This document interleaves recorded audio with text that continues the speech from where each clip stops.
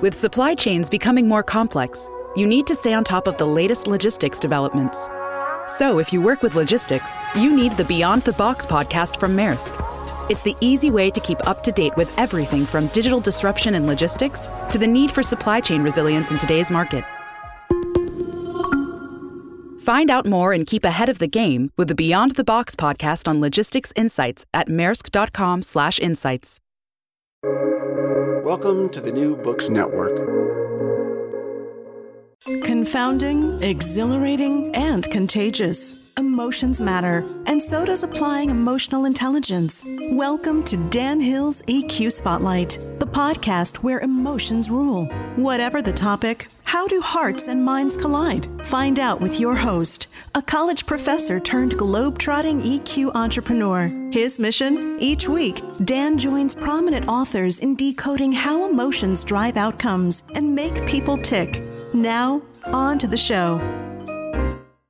Hello, everyone, and thank you for joining me for the 33rd episode of my podcast, Dan Hill's EQ Spotlight. The series appears here on the New Books Network, which has as its motto, sharing knowledge so people can thrive. Today's topic is anger, politics, and the health of American democracy. With me is Stephen W. Webster, the author of American Rage, How Anger Shapes Our Politics. The publisher is Cambridge University Press. Stephen is an assistant professor of political science at Indiana University in Bloomington. His research and writings focus on the role of anger in American politics, including the growth of negative partisanship in our country and the ever greater polarization separating Democrats and Republicans. Welcome to the show, Stephen. Thanks for having me. Oh, absolutely. So let's dive right in. What's the book about in a nutshell? So the book is all about anger in American politics. It focuses on where our anger has come from. It focuses on how political elites strategically seek to make us angry.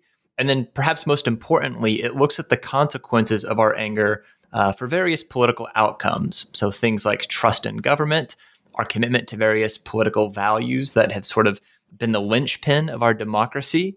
And then it looks at how our anger shapes the ways in which we vote for candidates up and down the ballot.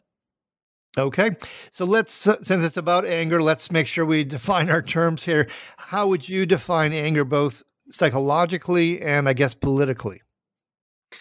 Yeah, so anger is something that is caused when somebody is upset by something, when they feel aggrieved or they feel like there's been some slight in their life. Of course, anger can be aroused through many different ways. It can be something that has nothing to do with politics. So a fight with a significant other or a car wreck or any number of things. Political anger is something that has to do specifically with government or politicians themselves. So it's some sort of slight or aggrievement that one experiences specifically pertaining to politics or political affairs. Okay, and what are the implications for anger? If someone's angry, as a citizen, what might I expect is going to be the behavior that results from feeling anger, particularly maybe strong anger? So at its broadest level, anger has the profound ability to shape the ways in which we view our governing institutions. So anger, whether we think about anger as sort of a stable disposition or more of an emotional reaction to something, has the ability to lower Americans' trust in the national government. This is problematic because trust in government has been shown to facilitate things like bipartisan legislation, as well as support for social welfare programs. And so this is a really unfortunate consequence of our anger. Beyond this, anger can cause Americans to weaken in their commitment to various democratic values. So in particular, when people are angry specifically with supporters of the opposing political party, they're more likely to say that those who disagree with them politically are less intelligent than they are. And more importantly, they're more likely to say that those who disagree with them politically are a threat to the country's well-being. So our anger has the ability to fuse the political and the personal, and this leads to some unfortunate consequences for our politics. And among Democrats versus Republicans, you just mentioned threat, you mentioned seeing the other side as less intelligent. Are those reactions or implications of anger that are different between a Democrat versus a Republican? So, anger can affect political beliefs and political attitudes and political behavior for both Democrats and Republicans. There really aren't a whole lot of differences in terms of anger as an emotion.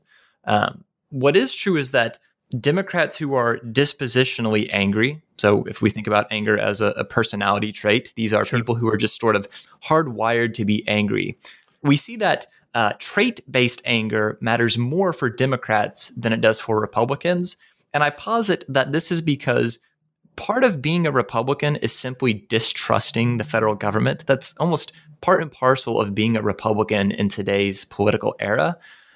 For Democrats, they're more willing to trust the government. And so there's more room for anger to operate as this sort of corrosive force in American politics. And in terms of propelling people to the polls, what is the implications of anger? So there's two things. So the first thing is that anger is what we would call an action-oriented emotion. So when people are angry, they tend to want to do something or some set of things to assuage that anger. So the first thing is that anger gets people involved in the political process, which we generally think of as being a good thing, right? We have pretty low participation rates in America. And so, more people turning out to the polls is a good thing.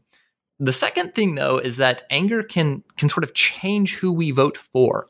So when people are angry, they're more likely to vote for their party's slate of candidates up and down the ballot. So we're talking about votes for the presidency, votes for the Senate, votes for the U.S. House.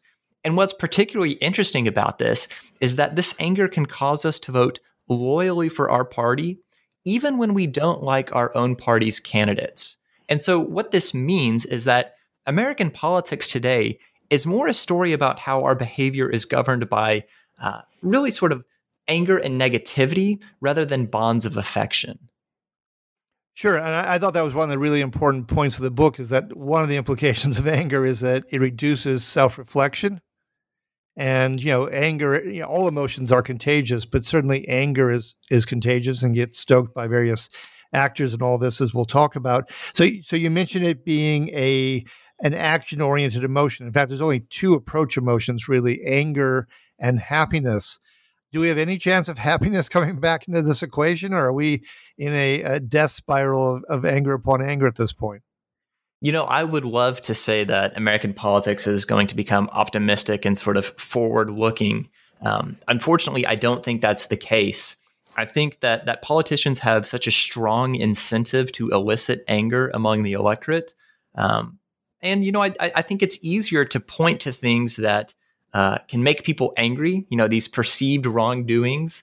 Sure. It's easier to sort of elicit those sorts of emotions among one's base than it is to sort of cast a positive, optimistic vision for the future. And so I think for that reason alone, we're likely to see anger continue to dominate American politics. So Obama's, hope message, it was an anomaly or something we're just not going to see in any future cycles? What's interesting about Barack Obama's "Yes, we can" and change we can believe in, and this message of hope. I'm not sure how realistic it was. Sure. I think people think about Obama and how he was such this paradigm-shattering president, and of course he was. But we have to remember that he was campaigning against the Great Recession that he argued was brought on by George W. Bush, right? He always denigrated George W. Bush. And so for all of these sort of appeals to optimism and hope, Barack Obama oftentimes campaigned on anger. I think it was just sometimes more subtle than we see our current politicians doing. Okay. Yeah, well, you mentioned, one of the things that happens with anger is we stereotype. So I wanted to talk more about partisan affiliation and identification here. How does anger, which brings on stereotyping, play into that dynamic? Yeah, well, I think anger can oftentimes cause us to view the world in ways that aren't quite accurate. And so if we're angry with the other party, we're more likely to believe stereotypes about that party. So, if I'm a Republican and I'm angry with the Democratic Party, there's a greater likelihood that I'm going to believe that all Democrats, drive electric cars and, sip lattes from Starbucks or what have you. And of course, the opposite is true if you're a Democrat. You're more likely to believe that Republicans are, going to church every day of the week and they're all carrying guns. And so I think anger sort of shuts down our rational, logical thinking, and it makes us more likely to rely on, really simple cues or heuristics when we're making judgments. And so when we're angry, we tend to think of ourselves as partisans, and that's what causes us to further stereotype the other side. Sure. Well, with anger, we're in a rush often. We feel aggression. Let's talk about a few other emotions here, because the book is certainly centered on anger, but you spend a good deal of time, as you should, on the issue of trust. What's the relationship? I guess I'll start psychologically between anger and trust. How do those two work in tandem or really against each other? Yeah, so I think part of this deals with the fact that anger is an emotion with a negative valence, and the valence of an emotion goes a long way in shaping how we view the world around us, right? So, the flip side of this is that if I'm happy and then somebody asks me about the national government, I'm much more likely to offer an optimistic evaluation precisely because I'm in this happy state. Well, if that's true, the opposite holds that if I'm angry, I'm going to be sort of pessimistic in my evaluations and judgments of the world. And so it's this sort of negative valence that is contained within the emotion of anger that's spilling over to our evaluations of government, particularly the extent to which we trust the national government. And so this is why I oftentimes refer to anger as a corrosive emotion for American politics. Okay, and trust, is the opposite of contempt, and most psychologists would argue that contempt is kind of a cross breed between anger and disgust.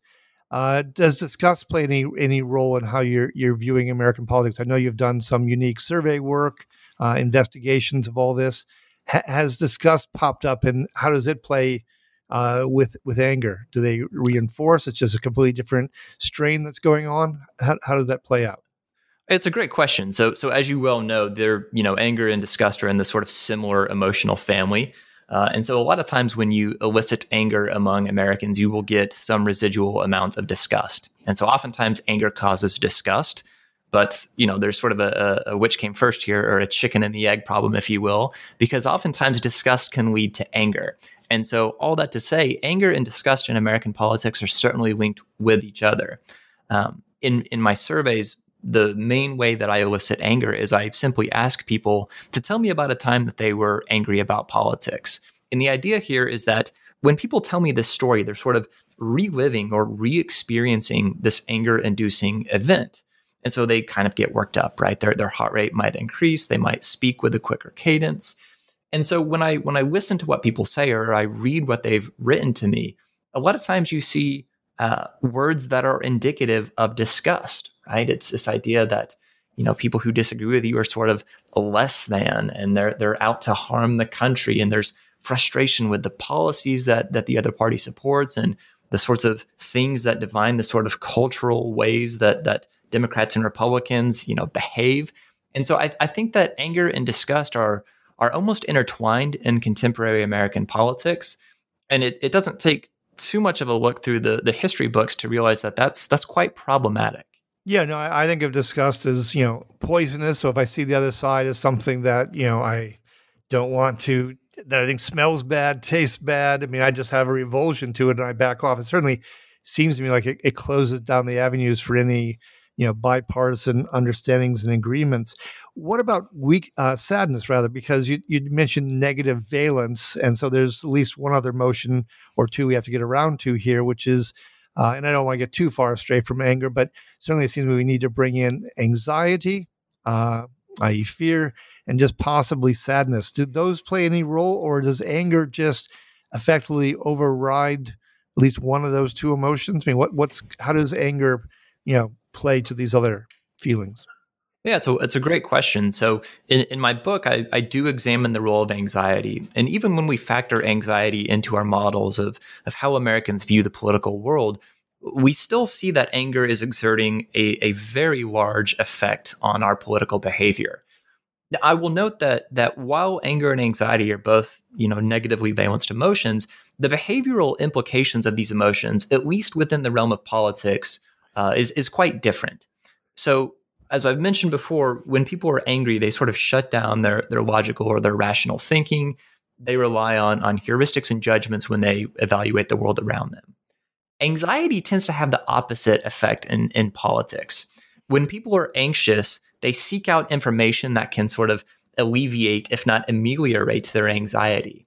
And so there's been some great work done by some of my colleagues in political science, precisely on the role of anxiety. Anxiety tends to cause people to support politicians who offer these sorts of anti-democratic positions.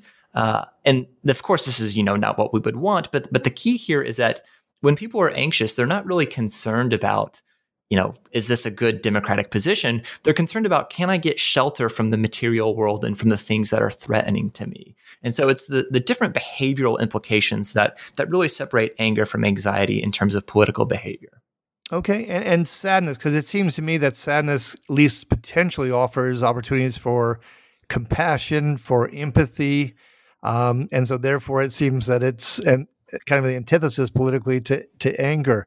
Have you found that to be true, or I'm off base and there's something else going on with anger and sadness and how they interplay? So I have not done any work on sadness myself, but I think the theory you just outlined is entirely plausible. I don't think it's a contentious thing to say that we could use more empathy and compassion in our politics. So I hope you're right, Dan, with that theory there. I want to go back to happiness for just a moment. I am from Minnesota, so I've often gone down and watched the Iowa State Fair and the speakers, speaking at the State Fair or other things going on in Iowa. So one person you mentioned in the book and that I've seen in person is Newt Gingrich. Yeah. And Newt Gingrich certainly is angry. Certainly Newt Gingrich has brought what you describe as, a desire for more nastiness from the Republican side to meet what he saw as that happening from the Democratic side. But I have to say, in person, what strikes me about Newt Gingrich is he's not exactly Hubert Humphrey, the happy warrior, but he's almost happy being angry. I watched him speak, and I confess I thought of the Penguin from Batman, just almost like cackling with the desire to be mischievous and to make things go wrong for, quote unquote, the good guys or the other side in the battle. So does happiness, maybe in some ways that it plays into contempt? It seems to me that happiness does have some role here beyond Barack Obama's, hope message. What say you? I think that's right, and I think Gingrich is, the prime example that you really can't ignore when you're talking about anger in American politics. In some ways, he's sort of the architect of our anger in politics. I mean, he was, writing the contract with America and, giving, tapes to all these Republican congressional candidates saying, here's how you should talk about Democrats. And it was a very personal, sort of threatening, vitriolic way of talking about those who hold a different political opinion than yourself. And so I think Gingrich, in a lot of ways, is the sort of genesis of anger, at least in the modern era of American politics. I think your point about Gingrich being almost happy about being angry is quite interesting. And I think there's a real aspect of truth to that. In a lot of ways, anger is addicting. And while people will say they're sick of the anger in American politics and the vitriol, I don't know if I entirely believe that. And so I think the closest analog I can think of is negative campaign advertisements. And so Tom Daschle has this famous or perhaps infamous quote where he said that negative campaign ads are the crack cocaine of American politics. And his point is that people like these things, right? That, they want more of these negative ads, even when they say they don't. And so I think anger is oftentimes the same way. Sort of one final point on this is that I think this kind of segues into this idea of schadenfreude. Right? Do I get joy in the suffering of others in terms of politics? And this is where some of my new work is going, looking at, okay, we're angry, we don't like the other side. What are some of the implications of this that we can really unpack? And one of the things I found is that people do take joy, or to use your words here, they are happy when bad things happen to those that they disagree with. I think you're bringing up a term that I really like from the book, the unfortunate specter of what you called partisan taunting. Can you unpack that for listeners? Yeah, so partisan taunting is this concept in political science that suggests that one of the things that politicians do is they just make fun of the other party. They say nasty things about them. This really solidifies the politician among their base. It signals their own in-group membership. It can, of course, elicit anger among the base. It can get people to turn out. And so while we often think of politicians as doing things like, reading bills, passing legislation, doing sort of oversight and investigatory work, this argument says that, yes, politicians do those things, but increasingly what politicians do is say nasty things about the other side. And that's what political scientists call partisan taunting. So I can't resist because, I think that specter is very much true. And of course, it extends to, as you mentioned in your book, cable news, just pitting left versus right, MSNBC versus Fox. Have you gone through and actually been able to measure, or there's other studies that are looking at different hosts and different programs, or even daytime versus evening fare on those two cable channels? I'd be really curious to know which people maybe consistently stoke anger more vehemently, more totally from their show versus blending in other emotions. Any results, insights, or just from your own watchings of both channels? I presume you've done that as part of your work as a political scientist. Yeah. So in my book, I do look at how the media tries to elicit anger among their watchers. And you have to remember that the media has their own incentives, and they're strong incentives to elicit anger. Because when you're angry about something, you're going to really fixate on it. And so the media wants you to continue watching their shows. And so anger sort of fixes your eyes on their channels. I think you're quite astute to note that there's probably some differences in terms of which sort of hosts elicit the most anger. And what I found is that it's these primetime hosts that are the most sort of likely to appeal to anger, right? So the Sean Hannitys of the world, the Lawrence O'Donnell on MSNBC, for example, they're much more anger inducing than the sort of daytime, more fact news driven programming. This is problematic because most people who watch Fox News and MSNBC tend to tune in the primetime hour, and that's exactly where they're getting the most vitriolic language. Yeah, no, I have certainly noted, particularly on Fox, the difference between daytime and at least some of the evening hosts. It's also the guests that they have on. I mean, I can almost imagine it's a chess game where they say, okay, well, we're going to have 3 guests on the next segment, and one's our guaranteed angry man, and then we have someone who's a little more moderate. But I get fascinated by the blends, but it seems to me like they're always careful to keep stoking the fires, especially during prime time. Well, yeah, we know that, for instance, the media has a strong incentive to book the most ideologically extreme members of Congress as their guests. Yep. This is because these people are the most angry. They're the most unabashedly partisan. And so it's a deliberate thing that the media is doing. This is not some accident that, the primetime hosts seem to be angry. They're doing this by design.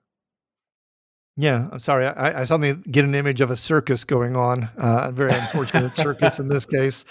I think that's right. Let's move to a couple other things. Obviously, this is going to have implications. If you have more anger and you have less trust in government and you have this separation, I'm interested in the policy implications of this. We have a new administration coming in. All sorts of policy choices have to be made. The hopes for any kind of bipartisan agreements seem rather slim. But let's start foreign and then go domestic. On a foreign front, we've had the Trump administration. We're about to have the Biden administration. From your research, is there any sense of what are the implications for American democracy as it gets projected internationally, given the role of anger? So, I think to the extent we expect things to change under Joe Biden, I think we're more likely to see those changes in foreign affairs. Presidents tend to have more constitutional leeway to take action unilaterally with foreign affairs as opposed to domestic affairs. I think the biggest thing is that Joe Biden is more likely to behave like past American presidents. And so, I think that sort of consistency and predictability is going to go a long way in terms of foreign affairs. And so that's where I think we're likely to see changes. Unfortunately, if we're expecting changes domestically, I think we're about to be let down. Joe Biden has, of course, campaigned on restoring the soul of America, and he's talked about how he thinks Republicans are going to work with him. This is quite interesting to me because if you remember, Barack Obama, when he was running for re-election in 2012, said almost the exact same thing. He said, if I get reelected, I think, quote, the fever will break and Republicans will start working with me. Well, of course, with the benefit of hindsight, we know that the fever did not break. And in fact, the fever arguably got worse. And so I don't think anything about Joe Biden's election is going to sort of turn the dial on our anger down a few notches. I think, if anything, this is a systemic problem. And so it's going to take institutional fixes to sort of give a release valve for our anger. And so I think the implication of this is that we're going to continue to see a hollowing out of our legislative effectiveness. I don't think much will get done at the congressional level over the next 4 years. Yeah, I can't say I disagree with you. Maybe just to stay with my question and getting really specific, is there a chance that this rising temperature, this anger, could make America, or at least certain factions in America, push harder for aggressive behavior, whether it's actually, in terms of war, in terms of, immigration policies to keep outsiders still on the outside? Domestically, is there a chance that this means people are more aggressive about wanting to shred the Social Security net and so forth? I mean, are there anything in your research? I know you're continuing to write, and research and studies matters. Where is this going to take us in terms of how government's role may devolve or change over the years? These are tough questions. I'm asking you to kind of speculate a bit, but I'm wondering if you've begun to investigate or tease out these possible implications. So some of this is speculation, but I think it's informed speculation based off of the work of others in political science. And so one of your points was about the social welfare state and our sort of social safety net that we have in the United States. There was this lot of talk during the sort of Tea Party wave about how they wanted to, get rid of Social Security and Medicare and Medicaid, and this was all government overreach. And the truth of the matter is that Tea Party supporters weren't really opposed to the social welfare state. They were opposed to the social welfare state for certain people, right? They tended to support the social welfare state when it benefited sort of white, native-born Americans, and they were more skeptical of these programs benefiting people who didn't look like them. This is important because the parties have increasingly sorted along racial and sort of demographic lines. And so when it's increasingly hard to disentangle partisanship from our sort of visible characteristics, politics can become quite nasty. And so I do think that if this anger continues, there could be some real efforts, whether at the national level or at the various state legislative levels, to pass policies that disproportionately harm certain segments of our population. I'm not quite as sure about whether this is going to make us more likely to go to war. I'm far from a scholar of international relations, but I do think that there are some potentially damaging policy implications due to our anger. Well, it seems to me, for instance, the Paris Accords and so forth, these are things where one's trying to cooperate. And if one is aggressive and angry and belligerent, it does seem to me that it could increase the likelihood of, going one's own way or failing to, try to reach consensus on matters. That's probably where my thinking was going. Before we run out of time, I have to go one other place, because you're talking about the potential destruction or dangers that anger poses for democratic norms and values. And you couldn't have known this when you wrote the book, but of course you mentioned the specter of people sometimes not accepting election results, and that's where we sit right now.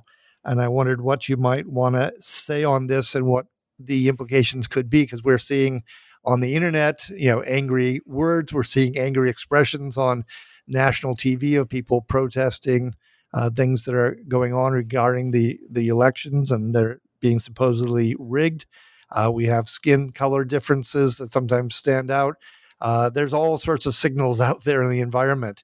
What do you think is the impact of Trump's anger about supposedly having won this election and yet losing the election?